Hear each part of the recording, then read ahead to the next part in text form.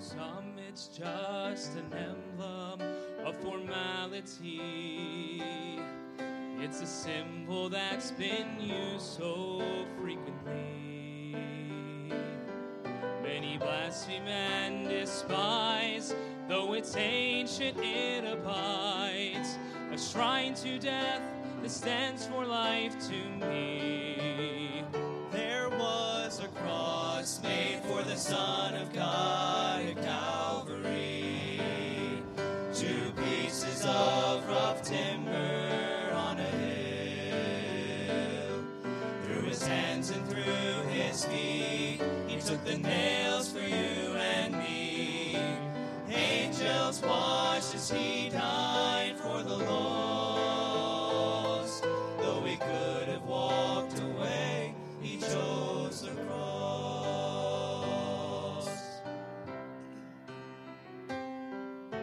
You see why this old emblem is so dear to me. It stood for suffering, yet it brought us peace. Offered cleansing for our sin, offered cleansing for our sin. An icon that reminds us that we're free. There was a cross made for the Son of God at Calvary. 2 pieces of rough timber on a hill. Through his hands and through his feet, he took the nails for you and me.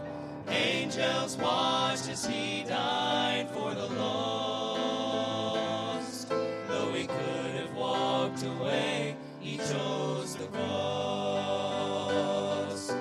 God forbid if I should ever let my memories fade, but forever keep the cross in view, for that's where I was saved. I was saved.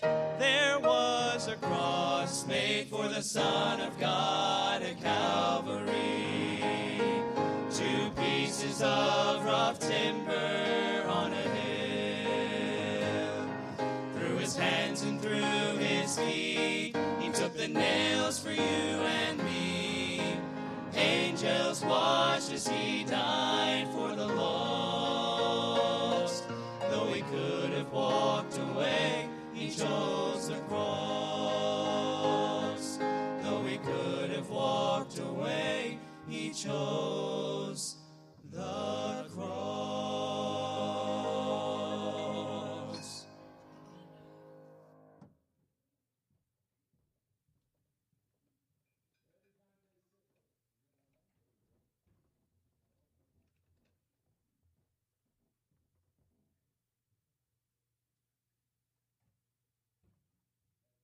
Now, every time they sing, it confirms more and more that I shouldn't be singing bass anymore. I tell you, I'm not happy about that, but it is what it is, you know. Boy, it's nice to be needed, but when you're not, it's kind of a bummer, right? So, I guess I'm on the outs looking in now. I'll just have to start my own group or take my mic and go home. Luke chapter 19. Luke chapter 19. I wonder today, and this has nothing to do with the message, and maybe it becomes a message, I don't know, but I wonder if you would subtract church out of your life, take Sunday morning, Sunday night, and Wednesday night out, what impact does being a Christian really have on your life? You know, how does it change your daily life? I mean, does it affect when you get up? Does it affect when you go to bed? Does it affect what you watch, what you do, where you go, who you're with, the attitude you have toward life? I mean, what does being a so-called Christian really do in your life? How different is your life than others without Christ if you subtract church out of it? You know, I just think that's a question we need to consider sometimes, you know. I mean, do we, you know, have the same schedule? Do we have the same priorities? Outside of attending church consistently, regularly, I mean, would our life pretty much be very similar, if not exactly the same as others that do not know Christ? And I guess I just want you to think about that a little bit, because our Christianity, our Christian life should affect every day of our life, every aspect of our life, I would imagine. It seems to me it should, right? But I'll be frank with you, and I'm just going to be very honest. I don't think that's the case in Christianity too much today. I really think less and less we're seeing the impact of Christ in lives throughout the week. Okay, now I'm not saying that we don't go to church or something. I'm just saying, how does it affect your daily life? How does it affect your relationships, your marriage, your family, the direction you're going as a home, the decision-making process? How does being a Christian affect those areas of your life any different than the world? And, I guess, those are just some things that I think about, and I hope you're thinking about them. Not only thinking about them, but I trust that you could respond in a way that would, when's the last time a biblical truth trumped an idea that you had or a thought that you had, something that you thought something, and then all of a sudden in the Word of God you found out that you were way off base, that's not what lines up with what God would want. You have to change what you believe or how you feel or act or do because of it. How much does the Bible, how much does God and His Word really affect your walk with God, your daily life, I should say? And those are things I think we need to think about more often than we do maybe. We kind of get in a rut sometimes. I think we just kind of get going through the motions and we maybe don't really evaluate our life that much. And I think it's important that we do. Well, anyway, that's just something I was thinking about when I was listening to the songs and the music tonight. Luke chapter 19. Luke chapter 19, beginning in verse 35.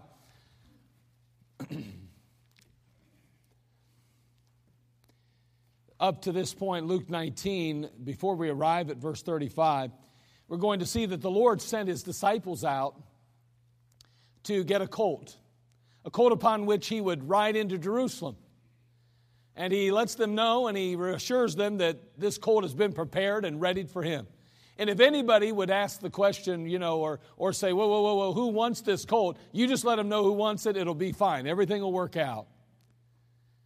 And so we arrive at verse 35, chapter 19 of Luke, and they brought him to Jesus, talking about the donkey. And they cast their garments upon the colt, and they set Jesus thereon. And as he went, they spread their clothes in the way. And when he was come nigh, even now at the descent of Mount of Olives, the whole multitude of the disciples began to rejoice and praise God with a loud voice for all the mighty works that they had seen, saying, Blessed be the King that cometh in the name of the Lord, peace in heaven and glory in the highest. And some of the Pharisees from among the multitude said unto him, Master, rebuke thy disciples. And he answered and said unto them, I tell you that if these should hold their peace, the stones would immediately cry out. Well, that's a powerful statement, isn't it? Well, I tell you what, the Lord here is making His triumphal entry, we often refer to it as. And it's amazing that it wouldn't be very long at all that the same ones that were crying all of these praises would ultimately be crying, Crucify Him. Isn't that crazy?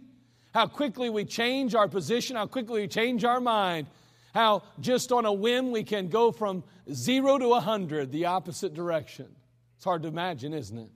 It shouldn't be that way, but too often it can be and is. But there's a couple of things here that I notice that Jesus did. And He did them by how He responded to these particular critics of His. And so I want to point out just 3 simple things that Jesus did by how He responded.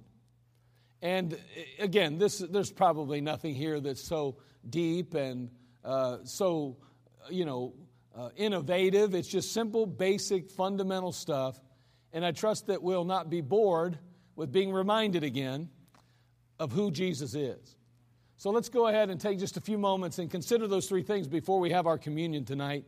And we'll move along in our service. Father, thank you for these that have gathered. And it's amazing to think that you walked the face of this earth. That you created everything, and that yet you still became all man and all God. It's just hard to fathom. And yet by faith we believe it. And we are grateful. Because without you walking this earth, without you taking our place on that cross, not one of us would be able to enjoy heaven, would be able to fellowship with you for eternity. We thank you so much for what you did for us. We thank you for the Word of God that you've left for us that outlines and defines your expectations for us and what is best for each of us. We need you now. May we learn from this example. In Christ's name we pray. Amen. Excuse me. Three things that Jesus did by how he responded. Number one, he confirmed his deity. Here he is now, of course, coming in on this cold, and boy, I tell you what, the masses are lifting up their voices for all the mighty works that they had seen. I mean to tell you, they are rejoicing and praising God, and it comes to the point where finally the Pharisees, we know that they were really the enemies of Christ, they step up and say, Master, rebuke thy disciples. Here are these people praising you. Here are these people lifting you up, elevating you. I mean, rebuke these disciples. But Jesus wouldn't do that, would he? He wouldn't rebuke the disciples. He wouldn't tell the masses to stop praising him. He wouldn't tell them to quit crying out with their loud voices. He didn't do that. And in not doing that, he confirmed his deity. See, what he was really saying is, listen, fellas, I can't tell them to stop praising me because I'm really God. That's what he was actually saying. I'll not tell them to stop. This praise is rightly mine to receive and to accept. I deserve it. Earlier, while Jesus was speaking to the Pharisees or the religious leaders of his day, he made a statement that would place his life in danger, literally his life in danger. Turn to John chapter 8, would you?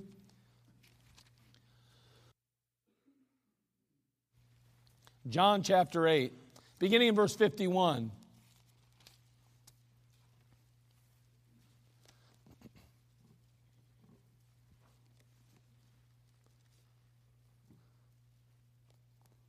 Verily, verily, I say unto you, if a man keep my saying, he shall never see death. Then said the Jews unto him, Now we know that thou hast a devil. Abraham is dead, and the prophets, and thou sayest, If a man keep my sayings, he shall never taste of death. Art thou greater than our father Abraham, which is dead? And the prophets are dead. Whom makest thou thyself? Jesus answered, If I honor myself, my honor is nothing. It is my Father that honoreth me, of whom ye say that he is your Father. Yet ye have not known him, but I know him. Yet if I should say I know him not, I shall be a liar like unto you. Well, there's a pretty rough statement, isn't it? Excuse me again. But I know him and keep his sayings. Your father Abraham rejoiced to see my day, and he saw it and was glad. Then said the Jews unto him, Thou art not yet 50 years old, and hast thou seen Abraham? Jesus said unto them, Verily, verily, I say unto you, before Abraham was, I am. Amen.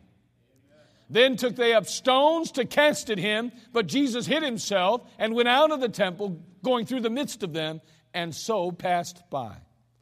Now, I don't know, but if you would just read that and you just kind of skim through that passage, so to speak, and all of a sudden you're thinking to yourself, wow, I mean, they are really bent on killing Jesus, and you got to wonder why. And we understand that they didn't agree with him. He may have had a different position, but he said something that triggered hatred in their heart. And what he said was the statement, I am. I want you to go back to Exodus chapter 3, verse 11. Exodus chapter 3, verse 11. We spoke of this passage this morning, but we didn't turn to it. But notice what it says in Exodus 3:11. We're going to read through verse 14. There on the mount, with his shoes off in the presence of God, the question is answered. How in the world, or why in the world would these people, I mean, here's we're going to find Moses down there, or up on this mount. And here's God responding. Watch what happens here. And Moses said unto God, who am I that I should go unto Pharaoh, and that I should bring forth the children of Israel out of Egypt? Now, I don't know about you, but I'll be honest with you. I kind of wish that all of us had a little bit more of that kind of humility. The Bible talks about in 1 Corinthians how, he uses the simple things to confound the wise and the weak things and so forth. I feel like today in the generation in which we live, everybody's a superstar. If you're not a superstar in real life, you're a superstar in the, what's the cyber world? Virtual reality, so to speak. That's right. I mean, you got a Twitter account blowing up, but you're a nobody, but boy, you got a voice on Twitter. You've done absolutely nothing to change your world, but boy, you think you're changing the world. I'm just saying that we are, to borrow a phrase from an old movie years ago that probably nobody should ever watch today, we are legends in our own mind. It's a sad thing, isn't it? But I'm telling you, Moses, we kind of look at Moses and say, Moses, God's speaking to you. How dare you? No, Moses, I think, is being very honest and transparent here. He doesn't see himself the way maybe others might, the way that we would think he would. But Moses really has a kind of a self-image problem, I think, a little bit. And you know what? I'm kind of convinced that maybe it's good to have a little bit of a self-image problem. I think we should find our self-image in Christ, who we ought to be image of. And Moses said unto God, who am I that I should go unto Pharaoh, and that I should bring forth the children of Israel out of Egypt? And he said, certainly I will be with thee, and this shall be a token unto thee that I have sent thee. When thou hast brought forth the people out of Egypt, ye shall serve God upon this mountain. And Moses said unto God, behold, when I come unto the children of Israel, and shall say unto them, the God of your fathers has sent me unto you, and they shall say to me, what is his name? And what shall I say to them? And God said unto Moses, I am that I am. And he said, thou shalt say unto the children of Israel, I am, hath sent me unto you. So the name of God is identified here in the passage as I am. Someone says, give me God's name. I am. And so now we have Jesus over here in the New Testament. He is now ridden in to the city. He's being lifted up, adored, praised, and just being given glory, if you will. And these critics, the enemies of Christ, say, Master, rebuke thy disciples. He says, no way, I won't do it. You want to know why? Because he's God. He deserves that praise. He deserves that honor. He wouldn't rebuke the disciples. He was indeed very God. They're looking at him going, hey, that praise belongs to God. Worship belongs to God. Glory belongs to God. And Jesus says, I won't shut them up. I won't ask them to be quiet because I am God. So Jesus confirmed his deity by, in this case, not even responding, but by saying, I won't even respond to that request.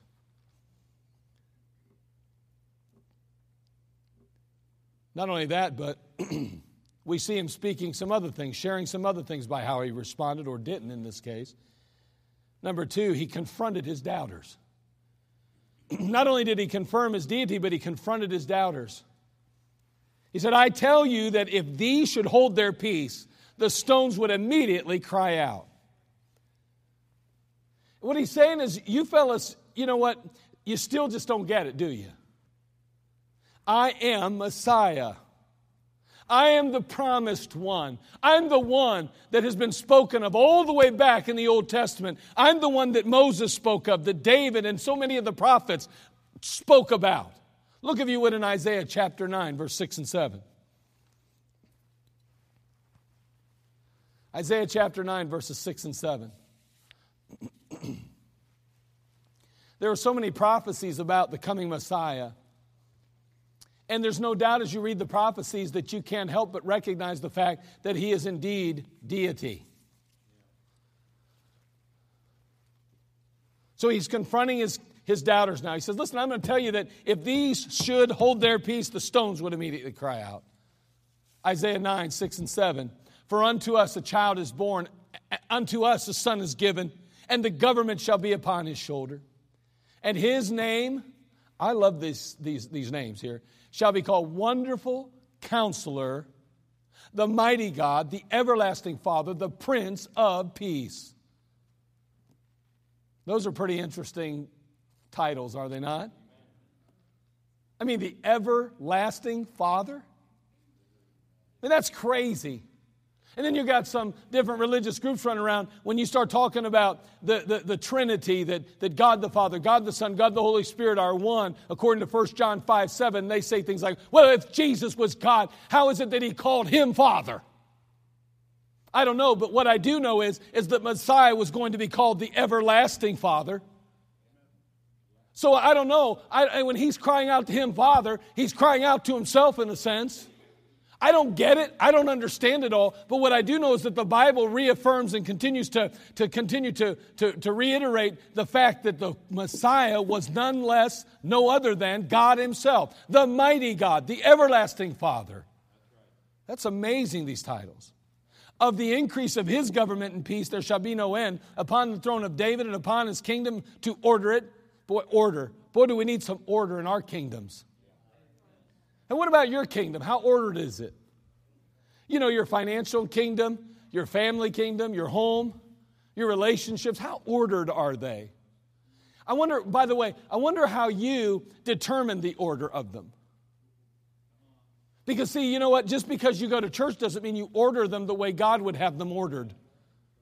I'm asking you, do you order your kingdom according to his? That's just a whole other issue, isn't it? That'd make a good message right there. But the fact is, he goes on to say, to order it and to establish it with justice and with judgment and with justice from henceforth, even forever. The zeal of the Lord of hosts will perform this. Man, I mean, he's stepping on some toes. He is confronting his doubters. He's saying to them, listen, no, I won't tell them to be quiet. And you know what? If I did, or if they did hold their peace, these stones would cry out immediately, lifting up praise to me. Because I am the Messiah. I'm the promised one. I'm the one you read about back in Isaiah chapter 9, and I'm the one that you read about in Isaiah chapter 61. The Bible says, the Spirit of the Lord is upon me, because the Lord hath anointed me to preach good tidings unto the meek. He hath sent me to bind up the brokenhearted, to proclaim liberty to the captives, and the opening of the prison to them that are bound, to proclaim the acceptable year of the Lord, and the day of vengeance of our God, to comfort all that mourn. Boy, there's coming a day when he'll fulfill all of that. Right now, he only fulfilled, all of that's good, but the next verses, you'll see that he goes on to fulfill some things later on. He does not come to judge right now, but he'll come back to judge later. And boy, right here, he's being spoken of in Isaiah 61 again. And he's just making it clear to these doubters. He's saying, listen, I just want you to know who I really am. I want you to be very aware that I'm not just a normal man. I'm not just another prophet. I'm not just a good man. I'm not just here to outline or lay out how we should live our lives. Aren't you amazed sometimes how people take Jesus Christ and they believe somehow that his greatest accomplishment or purpose for living was to be an example? I'm glad he didn't stop with being an example. I'll say that he is an example, but I'm going to tell you something. He's also the Savior, and he died on Calvary. He is the sacrificial lamb. Boy, and he came to die in our stead and to take our place. He is Messiah. Boy, I'll tell you what, he's the promised one. And boy, I know he didn't fulfill all the prophecies according to the Word of God yet. Then there's still elements there where he will rule and reign on the throne of David. And that's what messed these folks up. They expected a king to come, not somebody in a little manger. They expected somebody to be born in a palace, so to speak. They expected someone that was going to deliver them out of the oppressive hand of the Romans. They thought somebody would come along and say, listen, Israel's back on top again. We're number one. We're top dog. And you know what? Jesus is ruling and reigning, and those around him are also doing the same. Oh, that'll happen one day in the millennium. But for the time being, he had come to be the sacrifice of fallen man, to pay for the sins of your sins and mine. Not only that, I see three things, I said, that Jesus did by how he responded. One, he confirmed his deity. Number two, he confronted his doubters. And finally, he counseled his disciples. Once again, he uses that phrase. When he made the statement, I tell you that if these should hold their peace, the stones would immediately cry out. He's teaching the need to be praised. He's teaching his disciples that you ought to be praising me. He's saying, I'm not going to listen to these naysayers. I'm not going to respond to these critics. I'm not going to tell you to be quiet. Matter of fact, I'm telling you now, and I'm instructing you now, you ought to be praising me. You ought to be elevating me. You ought to be lifting me up, because I am indeed who you think I am. I'm worthy of that praise. See, God's entire creation praises Jesus Christ. You can't look around you and not see the goodness and the greatness of God, our Creator. You can't do it. I mean, everyone's trying to take that away from him, but look in Romans chapter 1, verse 20. The truth is that God outlined and laid out long before the critics ever showed up. He knew when he created this universe and he created the earth in which we live, he understood that it would point to him, that it would reveal his true identity, that he indeed exists. Notice Romans 1:20. For the invisible things of him from the creation of the world are clearly seen. Okay, now he's putting in, before he says they're clearly seen, he's saying those invisible things of him from the creation of the world. He's not just talking about the things we see literally, the things that we see with our eyes. He's talking about invisible things. There are things that God did. There are things that God created or put into motion in place that are still clearly seen from the creation of the world. You look upon this creation and you can see God in them. Things that are not visible with the eyes can be very clearly seen through the creation of those things that are visible. Or should I say, through the things that were created, you can see what isn't necessarily visible by the things that are visible, is what he's saying. He says, for the invisible things of him from the creation of the world are clearly seen, being understood by the things that are made. And watch this, even his eternal power and Godhead, so that they are without excuse. What he's saying is that his eternal power and his Godhead, his reality, the Trinity, God the Father, God the Son, and God the Holy Spirit, and how they function and how they work together to create what they did. Every time you see God's creation, you see evidence of a God who created it. And you see God for who he is and what he is. I mean, we think about just so many things. We think God the Father, God the Son, God the Holy Spirit. Once again, three. You see three. Mankind is created three-part or tripartite, if you will. Body, soul, spirit. We see so many aspects of the creation that are in the same element. And I don't have time to go into all of that, but boy, as you break down creation, you recognize that he did much of it in threes. And as a result of that, as we look at it and as we study this world in which we live, we see God's footprint or handprint all over everything. Someone says, I can't see God. Well, look around you. Now, again, I can't imagine, I really, in my mind, whether you believe there's a God or not, in a sense, whether you believe there's a creation brought the world into existence, I don't know how you could believe that something other than evolution didn't do it. What I mean by that is, even if there wasn't a God, if you didn't believe in God, how could you honestly believe that something came from nothing? There would still have to be an answer. There has to be something, whether it's a great power source, whether there's some kind of, I don't know, I don't even know where, well, there's black hole and this and that. And all. Where did that come from? I don't get it. I just don't understand how that works. I don't get it. I think that God's much easier to believe in than evolution, personally.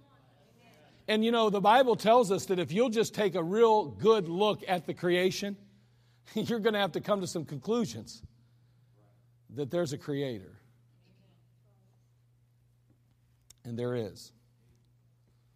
See, there is not a rock on earth that doesn't cry out in testimony of God's greatness. Even the rocks give due praise to God. Listen, have you ever heard this phrase? Have you ever heard the phrase, you are as dumb as a rock? You ever hear that?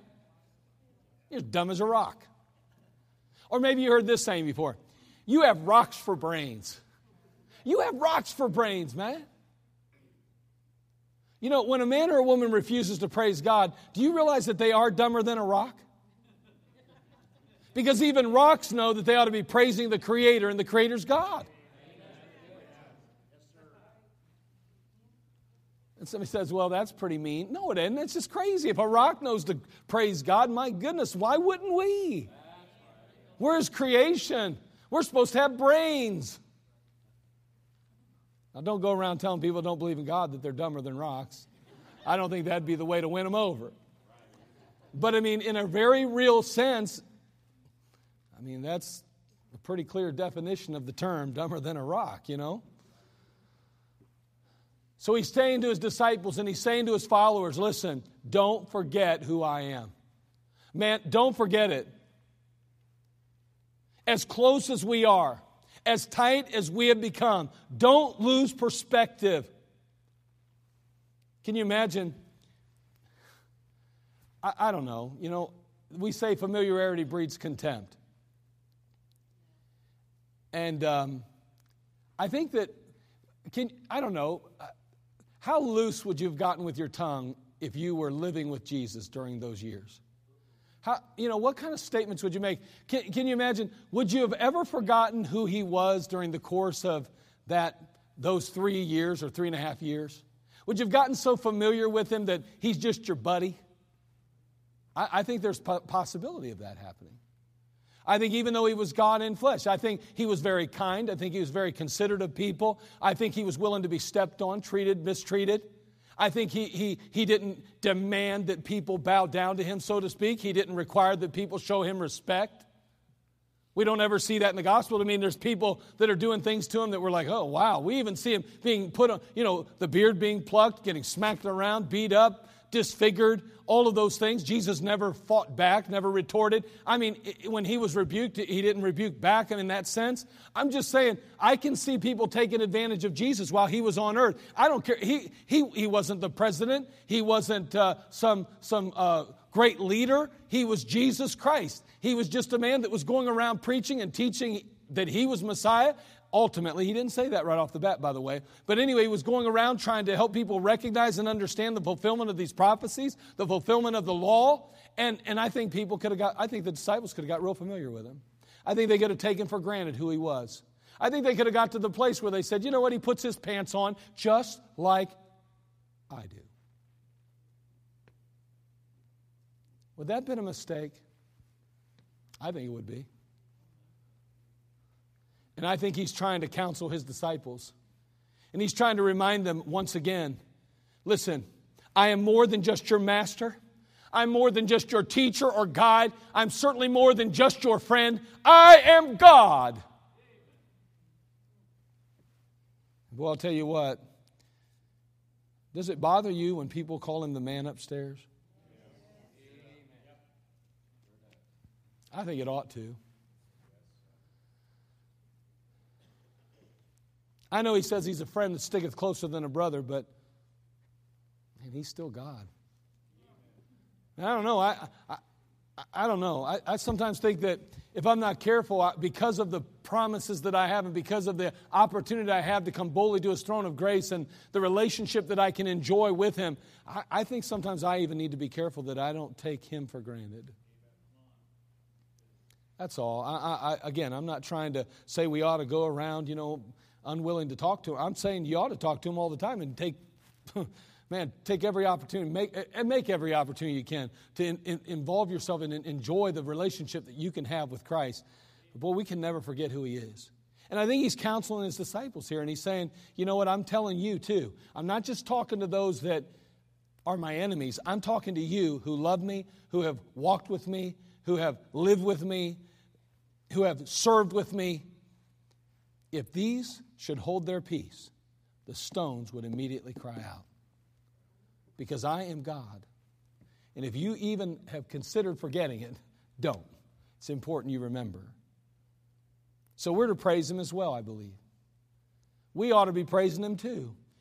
If these praised him and he said, man, that's how it ought to be. If the rocks would praise him, if no others would, I don't want to give a rock the opportunity to praise my Lord when I could.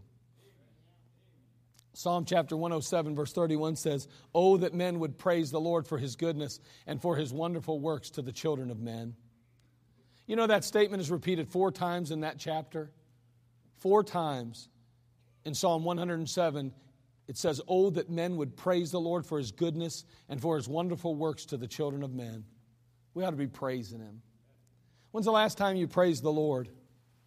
I mean, when's the last time you got on your knees in prayer and you didn't just go asking, you went praising? Boy, it's so easy, isn't it, to go with needs to God all the time. And again, I know he wants to hear them. You have not because you ask not. But can I tell you that I think it's important that we take the time to just say, you know what, just being with you is enough. Sometimes I'll tell you, that solves a lot of problems in our lives. Spending time with him. And praising the Lord, thanking the Lord, exalting the Lord, magnifying the Christ. And then not just in our own personal time with him, but, maybe around other people. When's the last? And again, there's nothing wrong with, saying, well, praise God for this or praise God for that. That's good. But when have we actually, stopped and said to somebody, man, my God is so good to me. The Lord, Jesus is so wonderful.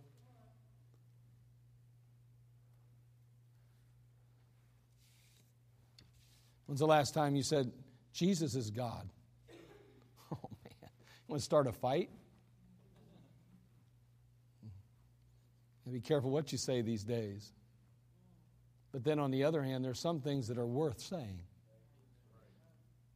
Master, they said, rebuke thy disciples. How dare they praise you? How dare they honor you? How dare they elevate you? How dare they worship you? And he says, if these should hold their peace, the stones would immediately cry out. Romans 15:11 says, and again, praise the Lord, all ye Gentiles, and laud him, all ye people. Look at Psalm chapter 150 as we close this down. Psalm chapter 150. What a wonderful chapter we find in the book of Psalms. Psalms chapter 150. If you just keep skimming through your Bible long enough, you'll run into it. It's one of them books you just can't miss. It's not like Jude or something back there. Psalm 150. Praise ye the Lord. Praise God in his sanctuary. Praise him in the firmament of his power.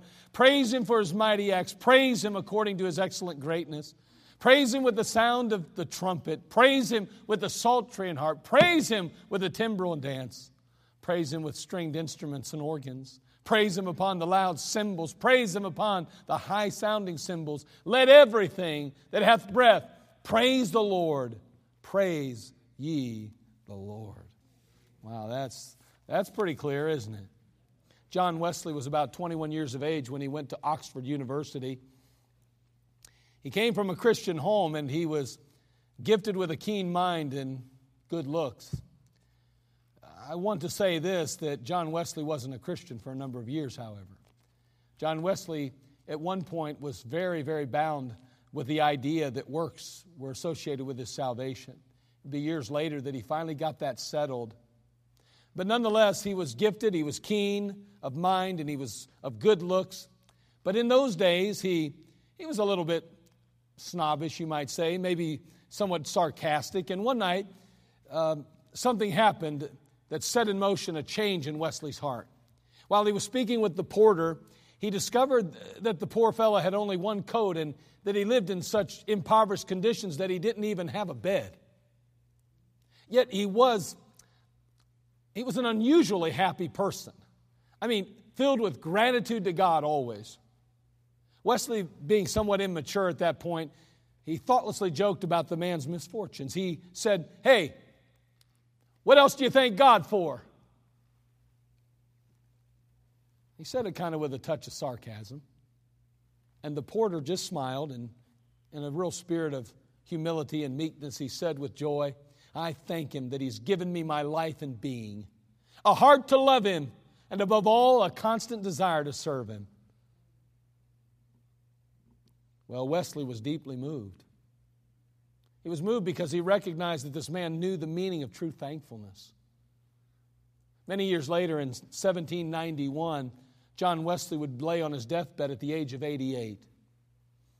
Those that gathered around him realized how well he had learned the lesson of praising God in every circumstance. He'd come to the conclusion that praising God was so awfully important, and it was evident in his life. And despite his extreme weakness, he began singing the hymn, "I'll praise my Maker while I've breath." I mean, that was his last song or hymn he sung. "I'll praise my Maker while I've breath." May God help us to never yield to the rocks, but faithfully and consistently praise our Lord and Savior Jesus Christ. May you and I be the first ones to literally offer praise to Him. Praise to our Creator, our God, and our King. There's a great song, and I think Brother Josh sings it sometimes. It goes like this. Do you remember when you were drowning in the sea of sin, going down for the last time, when you called upon His name? He reached down His nail-scarred hand, and He lifted you up. So remember where you were back then, and thank Him for where you are now. Give Him the glory for what He has done in your life. He took you from sin and strife and gave a new life. You get the gist. Give Him the glory. Will you give Him the glory? Will I give Him the glory? I'm glad they gave Him the glory that day, but may I remind you, it didn't last long. That glory, that praise that they offered Jesus turned to crucify Him. May we never turn our back on the one who gave His all for us, the Lord Jesus Christ. As we prepare, as we're ready for communion, communion is a very important time in a believer's life. I want to encourage you. I'll be honest with you. If you have children here tonight, I would like you to have your children with you. I think it's a parent's responsibility to take care of their kids during this time. I don't think children should take communion unless they have a clear testimony and it is obvious that their life is a reflection of Christ's likeness, that they're evidently working at it, that they too are in their Bibles consistently, that they're working toward their Christian life. You say, well, my kid's so young, I don't think they understand. Well, and that's why we probably ought to be very careful with telling children they're saved, right? That's why when we talk to children, we try to lead them to Christ. We want to be extremely careful that they're responding to open-ended questions, not simply yes-no ones. And that's why we do that. That's why in our Sunday schools we try to be very careful with that, because when it comes time for this now, either you are or you aren't a child of God. And children of God should be taking communion tonight. And so be very careful with your children. And you know what? Can I tell you this? There was a number of years in my life where I did not take communion. I did not feel that I was in a place to do so. Some of that was a misunderstanding on my part, and some of it was just downright sin in my life. There were things sometimes in my life that I just chose to do when I knew was wrong. I don't think that's a safe time to take communion. On the other hand, if you're waiting to be perfect, and I fell into this trap, if you're waiting to be perfect, you'll never take communion.